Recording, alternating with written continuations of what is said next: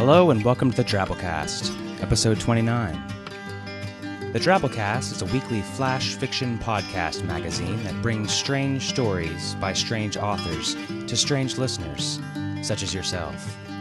I'm your host, Norm Sherman.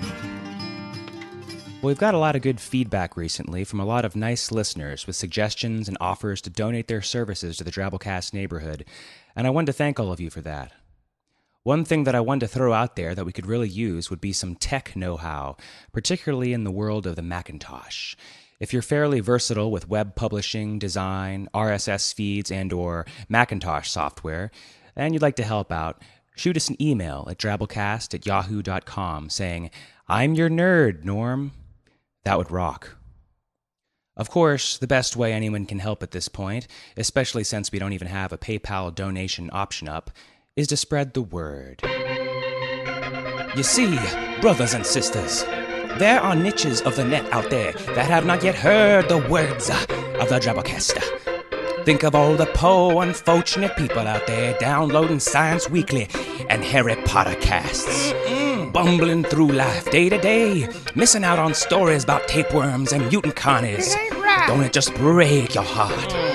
I charge you, loyal brethren, with the task of spreading the word of the Drabblecast far and wide. Send your friends the link. Send them a link. Email your favorite podcast and ask them to play our promo. That's right. Tell your mama to subscribe on iTunes. Can I get an amen?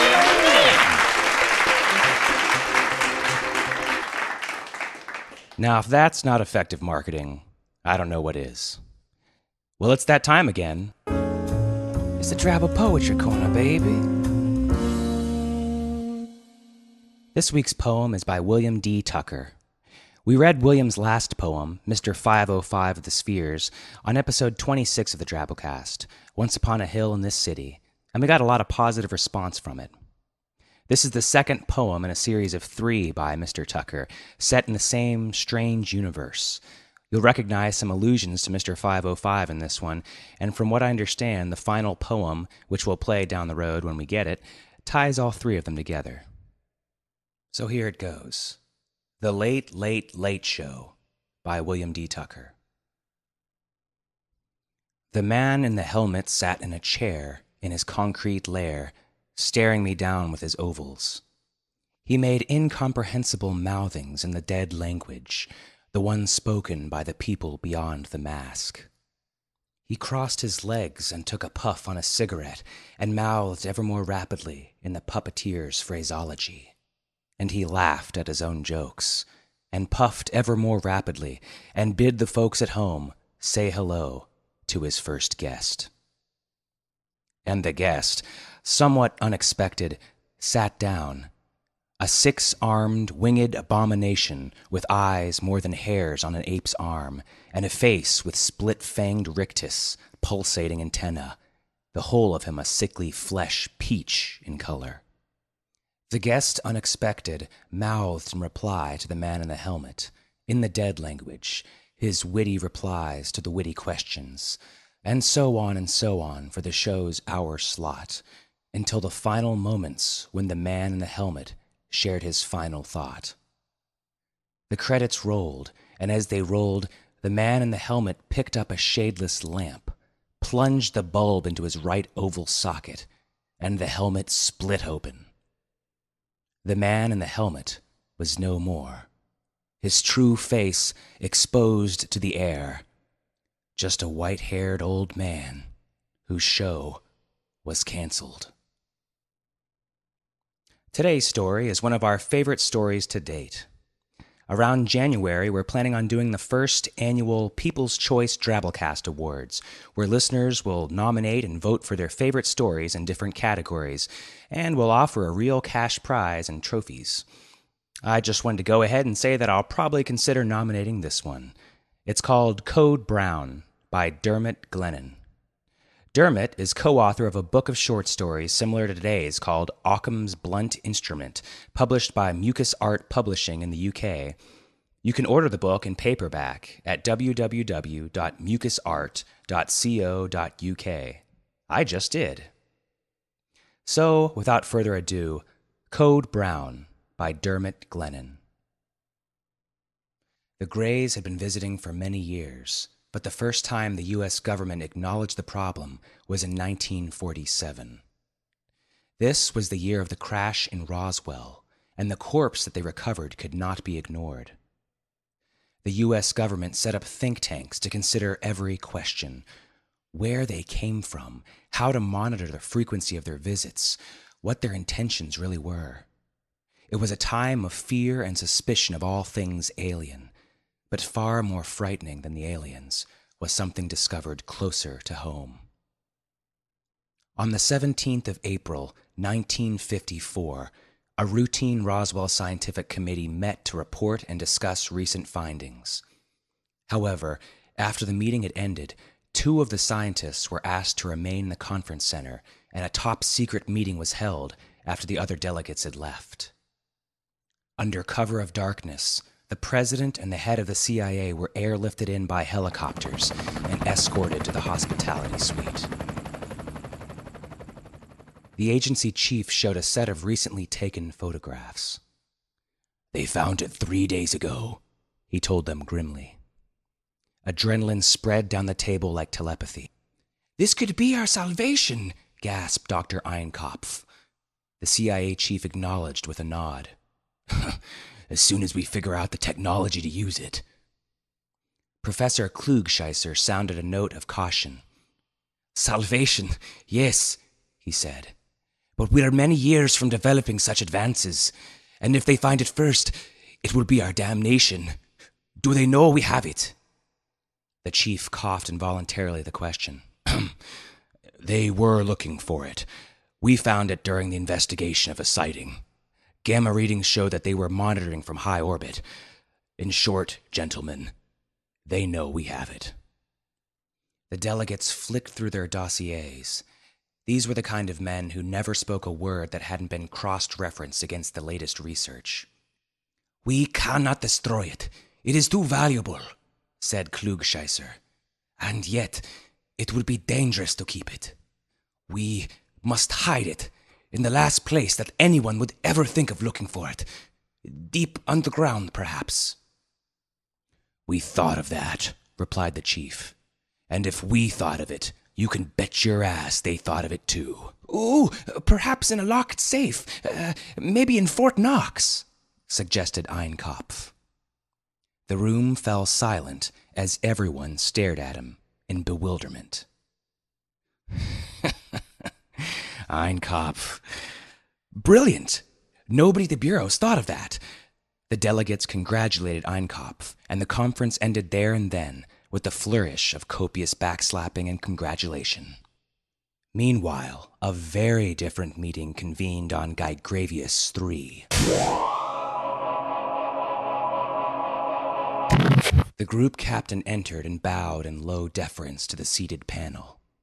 He stood and waited to be spoken to, but Zervonia merely studied him coldly. From the look on the group captain's expressionless face, he could tell that the news was not altogether good. Without saying an audible word, he asked, "Did you locate it?" "Well, yeah," replied the captain. The panel members slowly turned their heads to exchange glances before turning their attention back to the captain. "And?" Telepathed Zervonia. The humans have it now." After the captain had been dismissed, Zervonia silently addressed the panel. "Gentle Greys," He began. "they may be primitive, but they are not stupid. By now, they will know of its significance." The panel nodded their agreement. "They will, no doubt, hide it away in the last place they would expect anyone to look for it. General Schriff, your thoughts, please." "Yes, well, they will hide it deep underground," replied the general. The panel communicated derisive laughter to him. "Pathetic," exclaimed the Emperor. Schriff shifted uncomfortably. I don't know. A locked safe in a secure vault surrounded by armed guards, maybe? The panel considered. After some deliberation, they all laughed again. That is the last place that you would consider looking? Shriff raised a hand to uncomfortably loosen a shirt collar that his naked body didn't even have. Hell, I don't know. The only place that I wouldn't consider looking would be up some wild-eyed hillbilly's ass on a dirt track in the middle of a deep forest at night. The general's words were met by an even eerier silence than the kind of silence that routinely accompanied telepathic discussions. He felt their dull, dead eyes burning into him. After an extremely long pause, Zervonia banged his fist angrily on the table. Those devious bastards! This is precisely where they'll be hiding it. The air was charged with a ferocious sense of antipathy towards humankind. Surprised and encouraged by his reception, Shriff expounded further. If we took a look and it turned out that it wasn't up there, then 10 to 1 they've only gone and stuffed it up someone else's bottom. I mean, who'd think of looking in the rectum of an average housewife living on the outskirts of Virginia, or a dock worker in New England? Zervonia surveyed the panel coldly. I sure as hell hope one of you is writing this down. Jimmy sat in an open-plan monitoring facility in 1997. His job was to watch daytime talk shows to find out what the aliens were up to and to report back any signs of activity around Fort Knox. "I don't know why we bother," said his colleague. "I mean, 50 years and they've never even gotten close." Jimmy watched the screen avidly for a while. He turned to his colleagues, grinning broadly. "Woo doggy! Gentlemen, we got another Code Brown."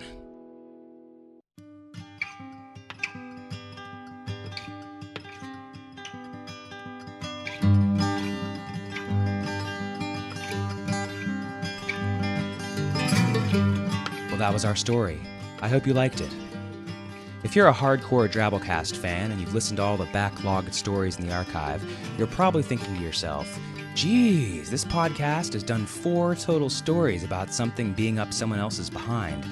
Maybe they should put that information in the submission guidelines. All I've got to say is that, hey, I just narrate these stories. We've got 2 other editors who read our submissions and pick which ones to accept. Kendall and Luke are friends of mine, and I can give you writers out there an inside tip. It's no coincidence. For whatever reason, those 2 really do like butt stories. Well, that's all for this week. Tune in next week for episode 30. Post your comments on the website and send your stories and feedback to drabblecast@yahoo.com. If you want to hear Drabblecast stories set in song form to bluegrass music, check out my website at www.normsherman.com. The Drabblecast uses a Creative Commons Attribution, Non-Commercial, No Derivatives license, which means you can share this podcast with whoever you want. Just don't change it or sell it. The Drabblecast staff is made up of co-editors Kendall Marshman, Luke Coddington, and myself, Norm Sherman, reminding you that your ass might be the last place that an alien might think to look, but it's the first place that Kendall and Luke will. And we'll see if he keeps his mouth shut. They then handed over rutabaga, long discolored and dry, with another sip of his gin doused with tonic. A smile cracked his face on the side. A smile cracked his face.